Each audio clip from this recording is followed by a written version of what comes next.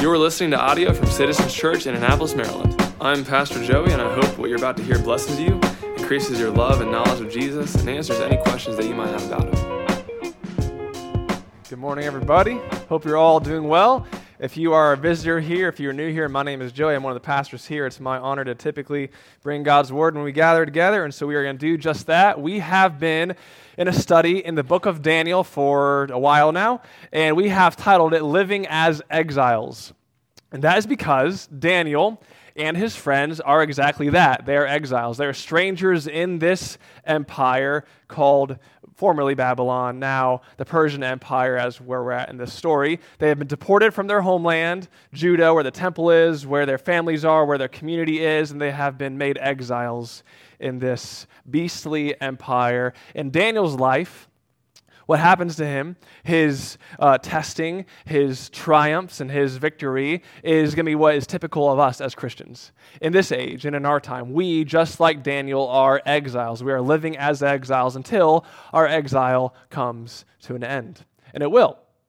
And so what we've seen the last several sermons is this model of an exile. What an exile looks like, what it takes to be an exile. And if you were paying attention, or what you'll notice is that every single story, every single chapter we've gone through thus far has taken place in the king's court. Commentators call this the king's court narratives. They're all about the interactions that Daniel or his friends are having with the kings, and that's where we see the distinguishing characteristics of what makes an exile. From here on out, starting in chapter 7 to the end of the book, we're going to get into the prophetic portions of the book of Daniel. We're no longer looking necessarily at the profile of an exile, but we're going to see how and when our exile comes to an end. That's what's ahead of us. But today is our last sermon about what it looks like to be an exile.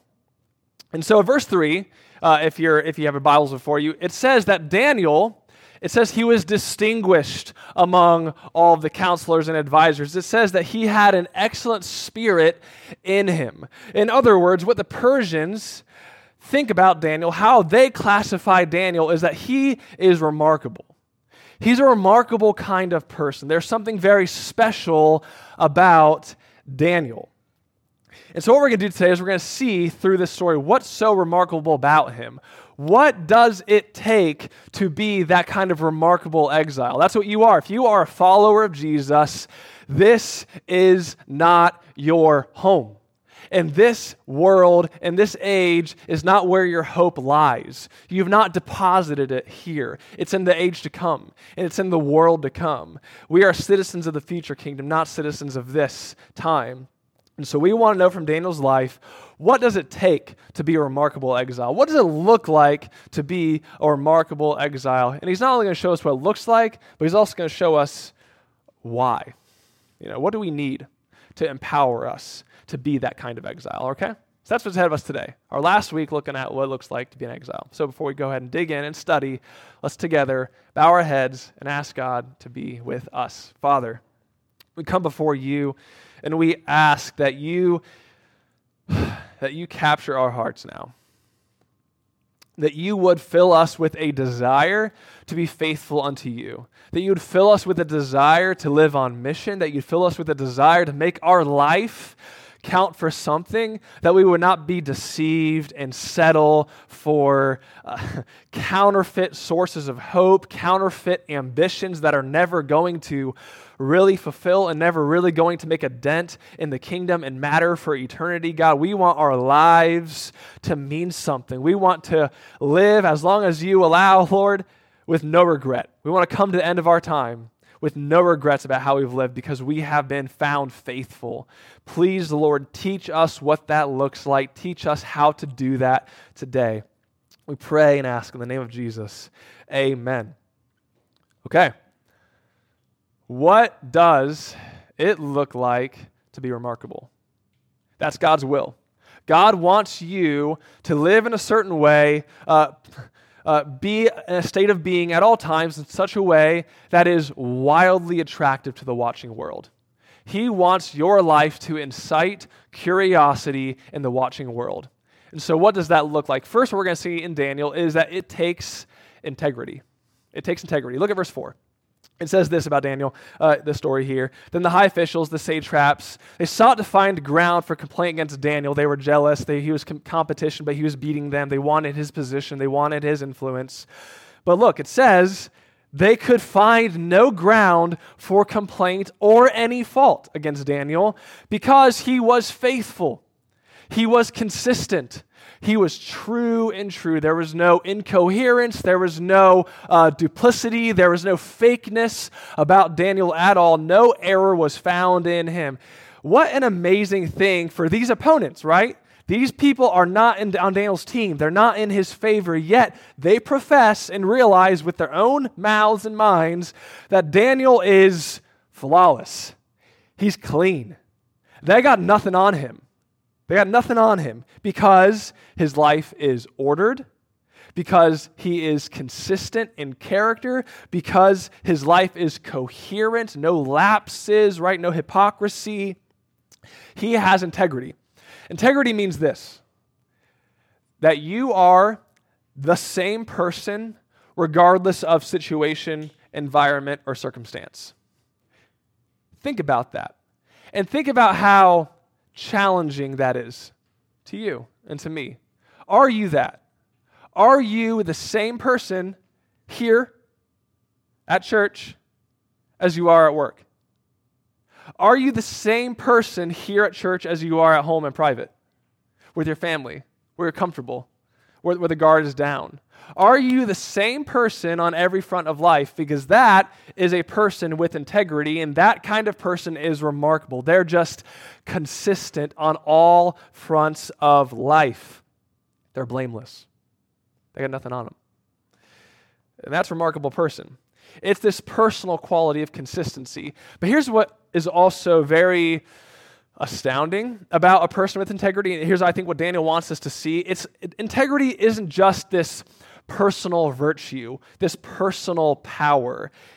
A person of integrity also creates change around them. It's like that personal integrity overflows out of them and creates an environment of consistency, an environment of order, and an environment of coherency.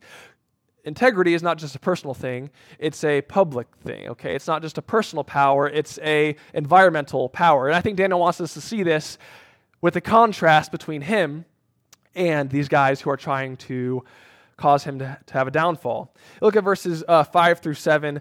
These men, they can't dig up any dirt on Daniel, so what do then they attack? What do they go after? They go after the fact that he is blameless. They go after his integrity. That's what they're going to go ahead and take issue with. Look at verses 5 through 7. These men said, "We shall not find any ground for complaint against Daniel unless we find it in connection with the law of his God." We're not going to find any problem with Daniel except in his truth, except in his actual integrity, except in his actual blamelessness and character. We have to peg him for that. So these men and these high officials and satraps came by agreement to the king and said to him, "O King Darius, live forever. Live forever. All the high officials of the kingdom, the prefects and the satraps, the counselors and the governors are agreed that the king should establish an ordinance and enforce an injunction that whoever makes petition to any god or man for 30 days except you, O king, shall be cast in the den of lions." So these men make a restriction on worship, a restriction on religious freedom. These men make a limitation on what people can do in their freedom of conscience. So here's what these men have done. They're trying to successfully make Daniel's belief system, his truth, his character, his worldview, however you want to say it, his faith system, they're trying to make his faith system seem intolerant. They're trying to make his faith system, his truth, seem exclusive.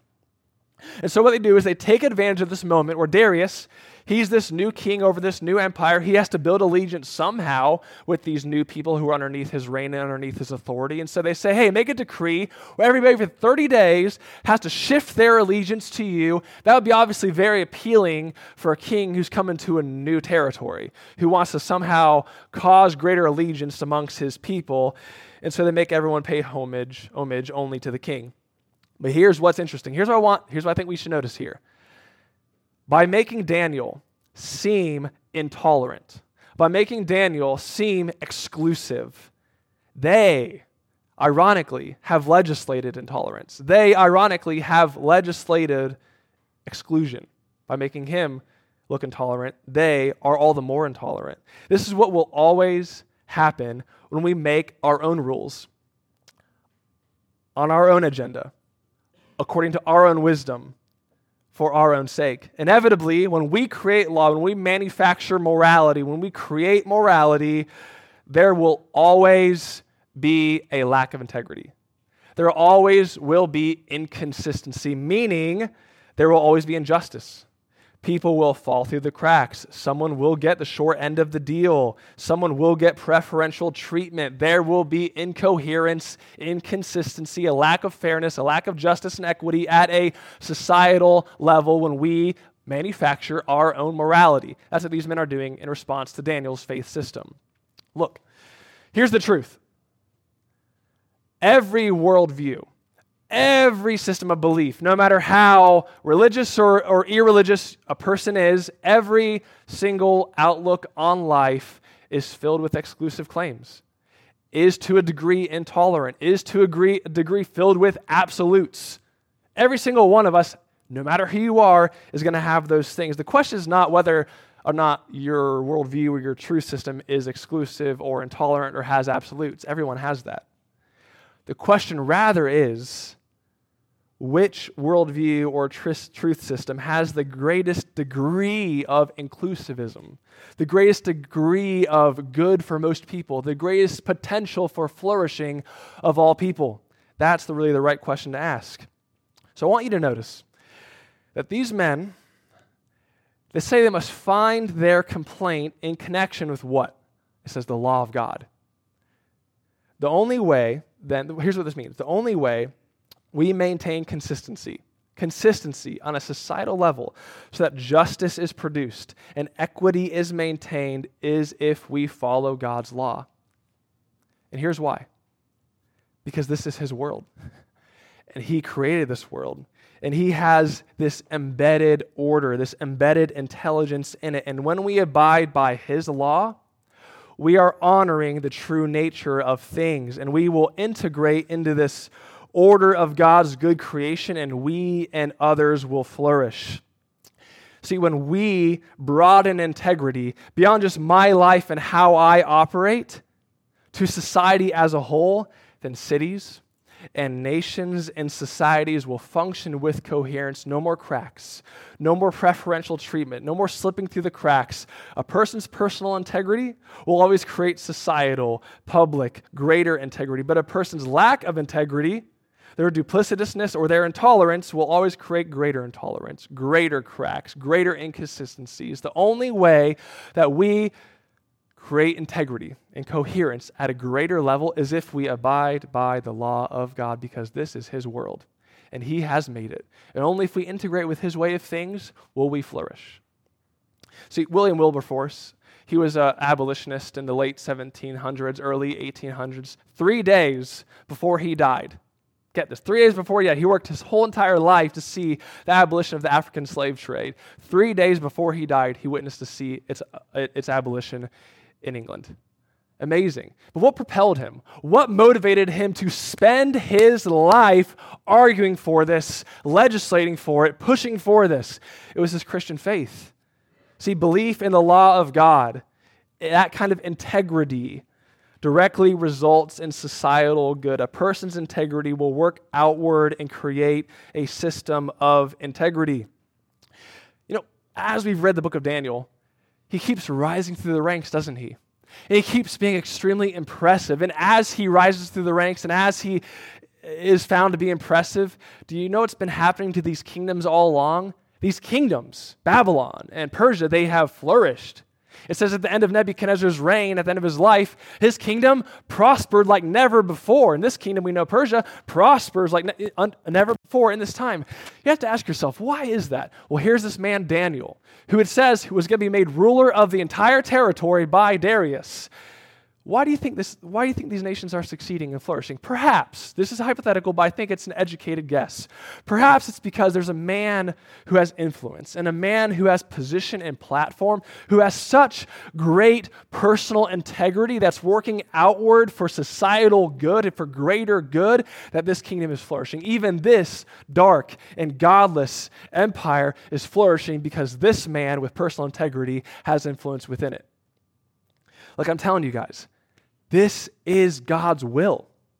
And I know that might sound weird or scandalous, but if your hope is in Him, if you don't get your identity from your work, if you don't get your sense of self-worth from your performance, if you get your everything from Jesus, if you're deeply rooted in Him, you as an exile, you as a Christian should seek influence.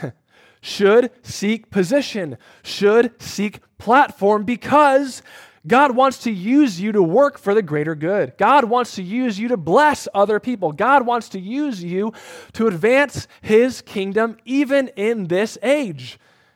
That is what an exile does.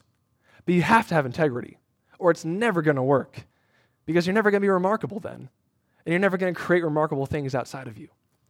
That's what Daniel shows us. One, you have to have integrity personally that works its way outward because you abide by the law of God. Here's what else we know. If you want to be a remarkable person, you have to have courage. That's what Daniel does. He knows the decree. The decree's been signed, sealed, delivered. Everybody knows this edict has been made. And then what does Daniel do? What's his response? Does he hide? Is he embarrassed? Does he shrink back? Let's read and see what he does. Verse 10.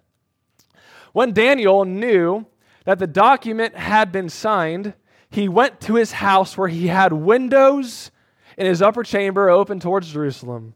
He got down on his knees 3 times a day and prayed and gave thanks before his God as he had done previously. Now, if you're paying attention to the details here, his window's open, wide open. It's on the second floor, within view of everybody. It's public view. And it says, as he has done previously, meaning this is his custom. He's always done this, prayed publicly. Now that the decree went out, he doesn't hide. He doesn't shrink back. He's not embarrassed. He's not ashamed. He literally keeps doing what he's always been doing, regardless of the consequence, regardless of what's going to happen. Daniel has courage. He doesn't compromise. He doesn't retreat. Now, in small group this week, you can talk about this. This is a good thing to talk about. I'm thinking this week as I'm preparing, how am I going to apply this? Like how does this really meet us where we're at, Citizens Church at, in our daily lives? How does this kind of courage show up for us, okay? Again, there's a lot of answers for that. Talk about it in small group this week. Go to small group, don't miss it. But here's what I think. I thought of our missionary in Sweden, BJ. We have a missionary in Sweden. He's there with the team, reaching the lost. And Sweden, is pervasively lost, unreached. The majority of people there have zero clue what the Bible teaches, have zero clue about anything Christian. Anything we're familiar with culturally about Christianity, for them it's a different language. For them it's a different world. It's like archaic. It's like lost in the past. And yet here's BJ and his team, and they're having these conversations with these unchurched, irreligious people, these postmodern people, and they're shocked to find out not just that they're Christians, but that they're Christians who believe in a real resurrection of Jesus. They're Christians who believe in a real virgin birth. They're Christians who believe in the actual historicity and reliability of the Bible. They're Christians who believe in actual destiny, heaven and hell. They're Christians who believe in sex is in marriage and best in marriage. Like these crazy things that Christians believe, these Swedish people are finding out these folks actually alive today, breathing and living, believe these things. And BJ said, it's not polarizing. In fact, what we have seen consistently is people are intrigued. It's almost like we're a museum and they're like, whoa, I didn't know this still existed. I didn't know this was still here.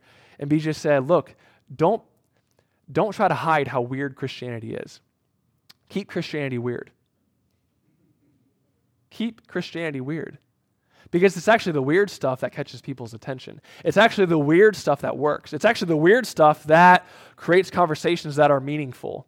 And I think sometimes, okay, when we're we're having these conversations, or we know that conversation's coming, that person's going to ask us, or at some point down the line in this conversation, we're going to have to bring up the fact that I'm a Christian and I go to church.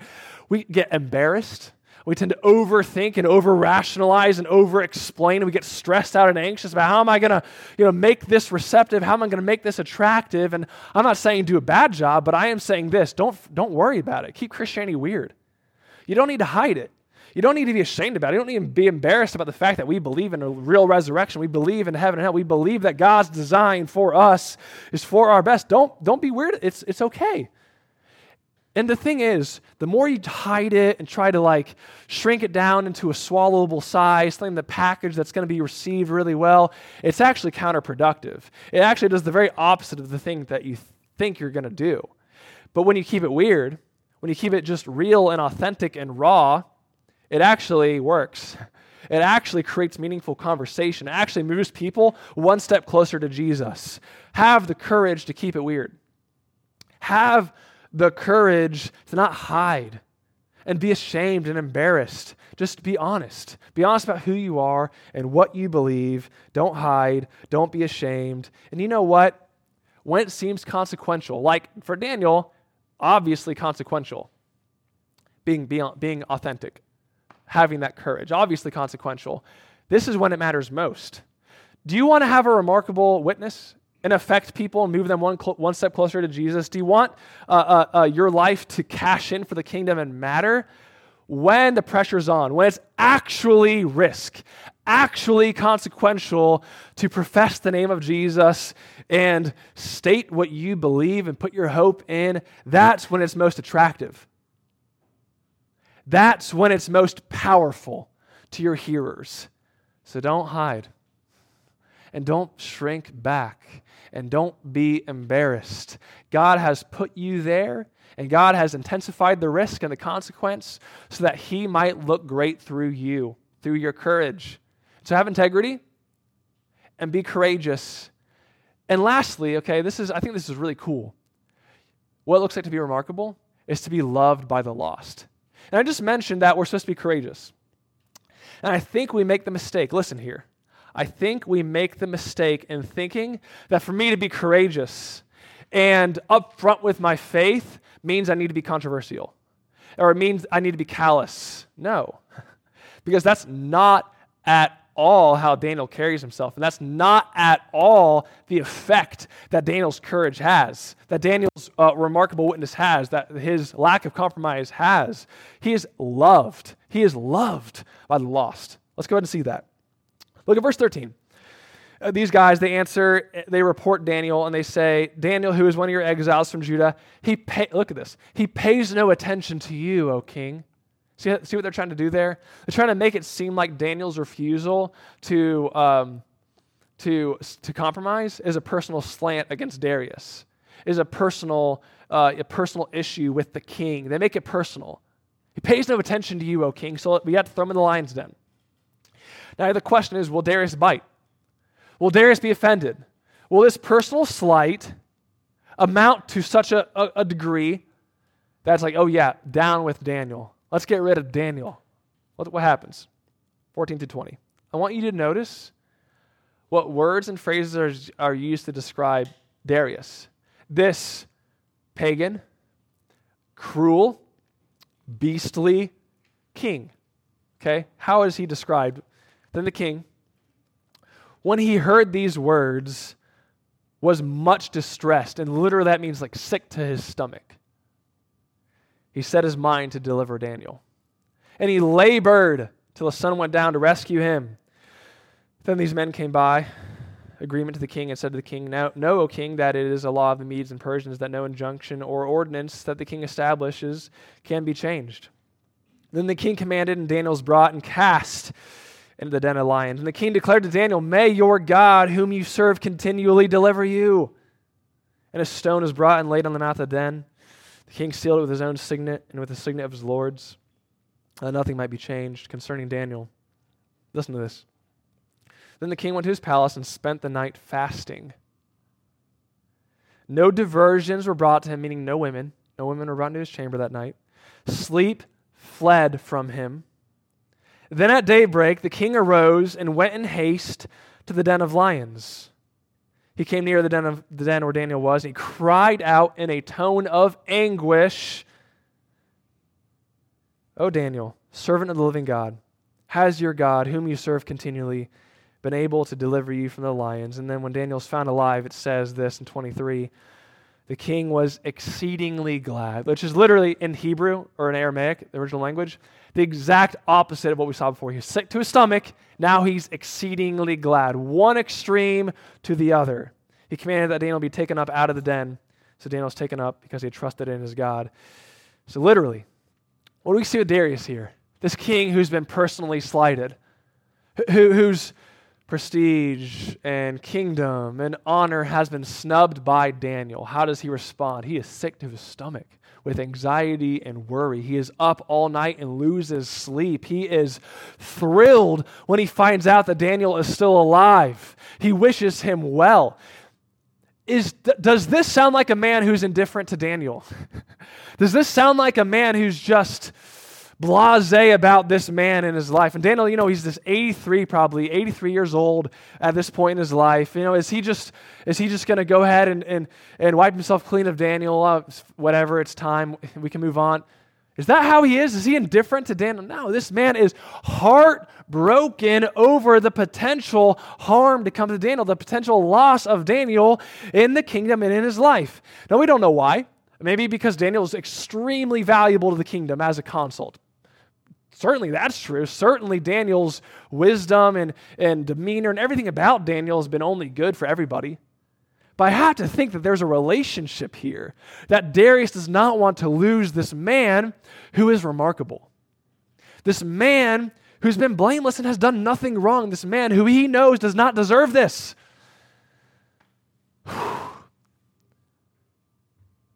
Maintain your integrity and maintain your courage. And in time, you will woo people. In time, you will win people. And I'm not saying that you're going to win them to Jesus in a snap of a finger. I'm not saying that's all going to go okay and it's all going to be just peaceable. But here's what I am saying. People who are close to you, who you spend enough time with and who your life is enmeshed with and you bless over time, they're going to think to themselves, I've said this before, I'll say it again. They're going to think to themselves, I don't agree with them. I actually find a few points of what they think absolutely just disagreeable. But I cannot imagine my life without them.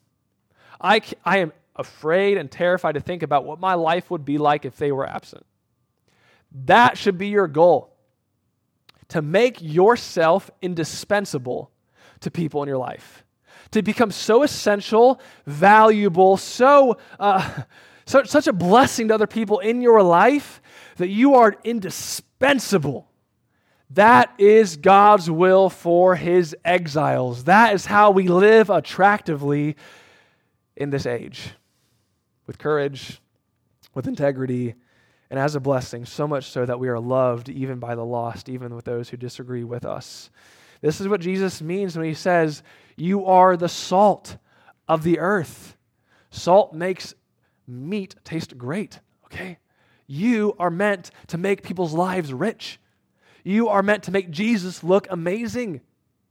He says a city on a hill, it can't be hidden. You can't hide a light. You are that city. You are that light. You are to be salty.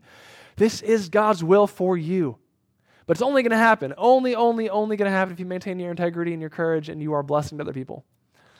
That's the only way it's going to happen. But it doesn't happen all of a sudden. This kind of person, you don't become this person overnight. I hope when you leave here, you take a huge giant leap to being this person, but this does not happen overnight. So we have to now ask ourselves, how do we become this kind of person? That's remarkable. What's the secret to becoming this person? First way you become this person is through prayer. Through a deep, rich, meaningful prayer life. And we get prayer wrong. We're so quick with prayer. We just check the box with prayer. We think prayer doesn't matter. We think prayer, I don't know. We do not give prayer the place it should in our life. Prayer is like the intersection of where all things about following Jesus collide and actually take effect on us and have an effect upon us, okay? I'm getting ahead of myself. I'm getting excited, okay? Let's go back to verse 10 and look at Daniel's prayer life. This is how Daniel has become this kind of person. Look at verse 10. When Daniel knew that the document had been signed, he went to his house where he had windows in his upper chamber, open towards Jerusalem. That's one detail you should underline. He got down on his knees 3 times a day and prayed and gave thanks before his God. You should underline all that. As he had done previously, you should underline that as well. Okay? The first detail to notice is that he prayed with an open window towards Jerusalem. He's facing Jerusalem, his homeland, where the temple was when he prayed. Why, though? Why would Daniel include that detail? Why is that even important at all? Let me go ahead and read something to you. Centuries before, when Solomon builds the temple and inaugurates the temple and opens it up, he makes this, corporate prayer to all of Israel. Here's what Solomon says in his prayer when he dedicates the temple. It's in 1 Kings chapter 8. It'll be behind me. It says, Solomon prays to God, if they sin against you, for there's no one who does not sin, and you are angry with them and give them to an enemy, which, hey, that's where Daniel's at. That's what's happened. The reason why Judah is in exile is because they have sinned repeatedly and not kept covenant. So, when you are angry with them and give them to the enemy, so they are carried away captive to the land of their enemy, far off or near, yet if they turn their heart in the land to which they have been carried captive and repent and plead with you in the land of their captors, saying, we have sinned and have acted pervasively and wickedly, if they repent with all their heart and all their soul in the land of their enemies who carried them captive and pray to you toward their land, which you gave to the fathers, the city, Jerusalem, that you have chosen, and the house that I built for your name, the temple, then hear in heaven and make your dwelling place there. Hear in heaven your dwelling place, their prayer and their plea, and maintain their cause and forgive your people. So Daniel is doing exactly this.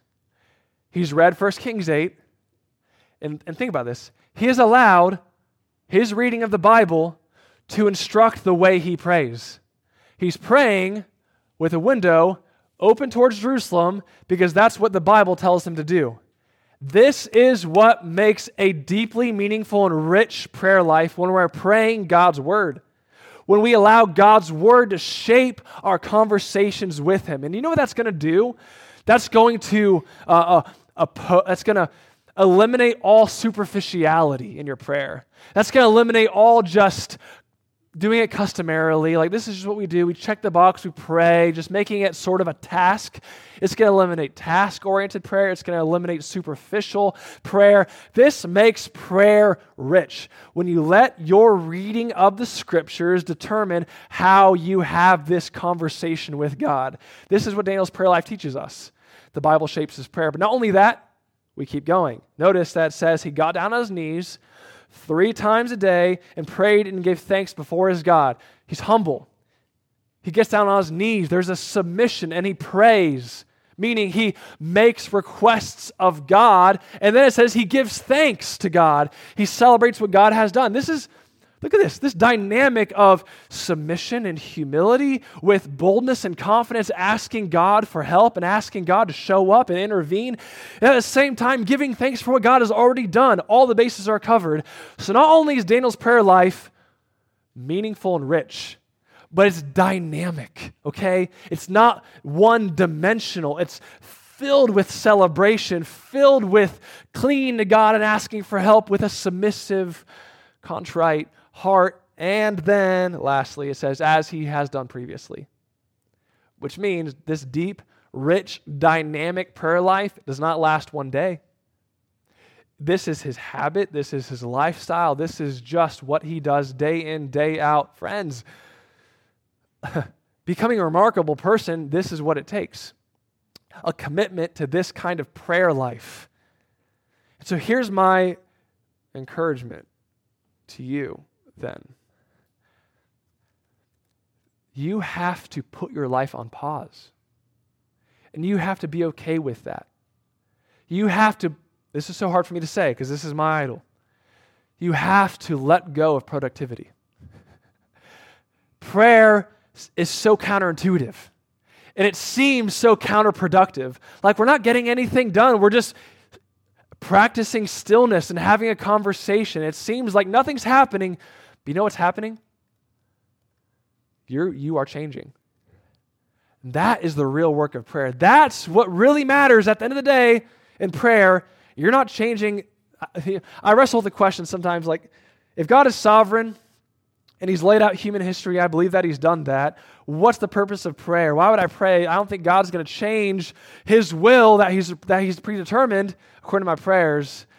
We could spend a whole series on that. Here's what I'll say, okay? Prayer is not purpose to change God's will. It's purpose to change our will. It's purpose to change us, recalibrate our hearts, and make us aligned with him and content in him and follow him with a pure heart. This makes sense, doesn't it? To be a remarkable person, this is what's necessary. And you know what? It'll do it. You have to commit to it, though. And you have to be okay letting go of productivity. We are so obsessed and addicted in our Western culture to getting things done. We're not good with stillness. In fact, we practice stillness and then we just want to start chronically scrolling 5 seconds later. Put the phone away. Put it away. Get away with coffee. Stay awake and practice stillness. And let God change your will. Let God change your heart. And in time, this will become you. And this will become me. And we'll move people one step closer to Jesus by our life. Okay? So we need prayer. Lastly, though, what else do we need?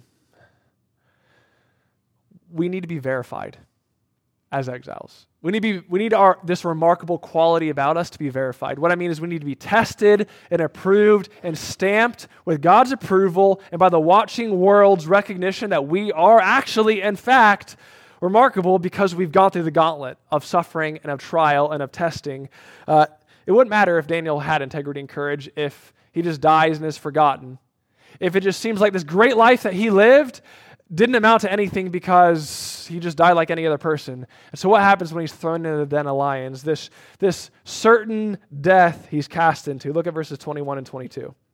It says, Daniel said to the king, when the king arrives the next morning, Daniel responds and says, O king, live forever. My God sent his angel and shut the lions' mouths, and they have not harmed me because I was found blameless before him and also before you, O king. I have done no harm.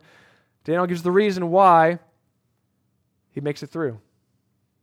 It's because he was blameless before God and before the king. He survived the night with the lions because God wanted to verify that Daniel was in fact remarkable. That this integrity and courage and being a blessing to other people, it's not a fraud. It's not just this happy-go-lucky attitude. It's not just this, self-help stuff that works and makes him a happy person. God wanted to prove to everybody that this is supernatural. That this kind of person is otherworldly. They're not just a good attitude, happy-go-lucky person. There's something much more mysterious than that. And so God verified. God verified.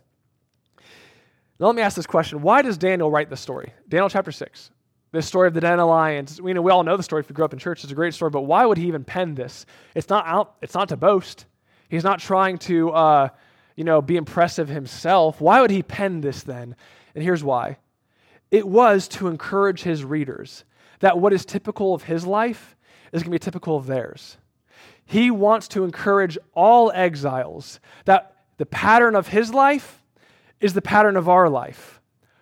We are called to be remarkable. It will be tested, but if you trust God, you will be verified and proven that you are in fact remarkable, that you are in fact an exile loved and chosen by God.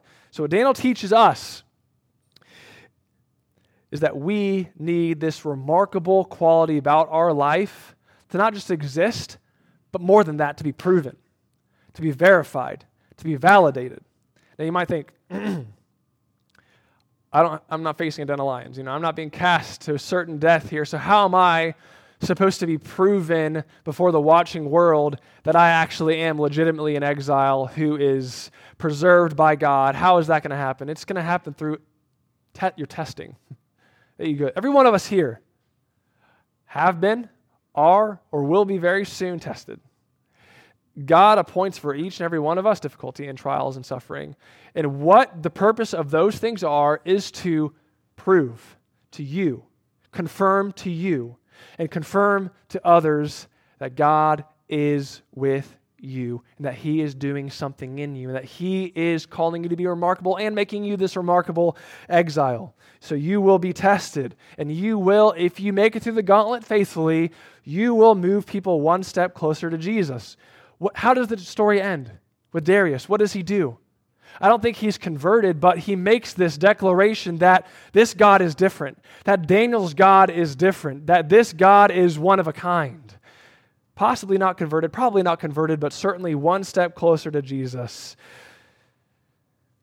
And so we must be verified through testing, through trial, coming out on the other side with God's help as proven to be remarkable. But here's the reality, is that we don't always make it through very well. That sometimes that gauntlet and that testing, what it reveals is that I'm not remarkable.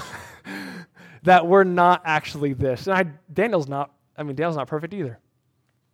It says everybody sins in 1 Kings 8, the very thing he's praying and believing. And so, we won't always be verified as remarkable. But here's the good news. If you're united to Jesus, if you are united to Jesus and trusting in Him, you have this assurance and you have this power that you are being made into somebody remarkable and that one day you will be proven with finality to be a remarkable exile. And here's what I want to show us. Daniel, in this lion's den experience, he points to somebody and something, an event even beyond himself for us to put our faith in, for us to put our trust in. Think about this with me. Think about this with me. This is the climax of the sermon, okay? Here we go. Daniel goes through this type of death and resurrection, doesn't he? He's cast into certain death. The entrance to the den is sealed. An angel is in the den with him until he emerges from it alive while his enemies are judged in death. This verification, it points to a future verification, an ultimate verification of Jesus, where He literally dies and resurrects. He is not cast into the den of lions, but He's cast into the tomb and into hell. The entrance of Jesus' tomb is sealed, yet He emerges the morning of the third day with angels remaining in the tomb, and all who oppose Him will undergo the death He did, but without the life after. All to show that Jesus is the true and better Daniel. He is the promise. He is the certainty that God exalts the humble and opposes the proud and will release His people from their exile. But until He does, He will make us into faithful exiles. And look, I'm not making this up. I think it's a nice one-for-one, but literally in Matthew's gospel, he uses the same word for seal and stone that the Greek Old Testament uses for seal and stone in this account with Daniel. The biblical authors know that Jesus is the true and better Daniel. So here's the good news. Jesus' death, His burial, and His resurrection, that verification, it's been applied to you. The same power that raised Jesus from physical death into physical immortality is already, if you're in Him, being applied to you spiritually. He's already, by the power of the Holy Spirit, resurrecting you daily as you die to yourself and maintain your integrity and courage and live as a blessing to other people and die to yourself. He's resurrecting somebody else in you, somebody else remarkable, somebody else wildly attractive to the watching world. He's releasing you from your idols and the power of sin by the power of His resurrection already. He's making you into somebody remarkable. And look, there will be a day we no longer need integrity because our world will be full of integrity. We will no longer need courage because there will be no more opposition. We will be in eternity with the people that we've been living as a blessing to and have loved us in return. We will one day ultimately be verified the same way Jesus was, through physical, bodily, resurrected. Our destiny to live with him and one another forever and ever and ever, triumphant and victorious. The power of sin, the presence of sin, completely destroyed. And all that's left for us is life with him, life with one another, released from exile, home with him. So, what kind of life do you want to lead? You hear plebes, like everyone here, listen. You have a decision to make today. What do you want to commit to? And what kind of life do you want? Do you want your life to matter? Do you want your life to be spent for the kingdom? Paul says in Philippians 3, I want my life to be poured out like a drink offering on the sacrificial offering of your faith. Do you want to live like that? Not for yourself, not keeping yourself to yourself, but living for others. It takes integrity, a personal and then an outworking of integrity. It takes courage, it takes being a blessing, and it takes the courage to pause and pray. And it takes trust in Jesus to resurrect you daily until he resurrects you finally one day. Let's pray. Father, we celebrate you, and we are thankful that we can trust you. You have put us, Lord, here in this time, at this moment, as exiles, as ambassadors of Christ. And Lord, we ask that you would make us faithful like Daniel, that you'd make us blameless, that you'd make us courageous, that you'd make us live as a blessing to other people. God, I pray that you would do this work in us until you return. In your name we pray, Jesus. Amen.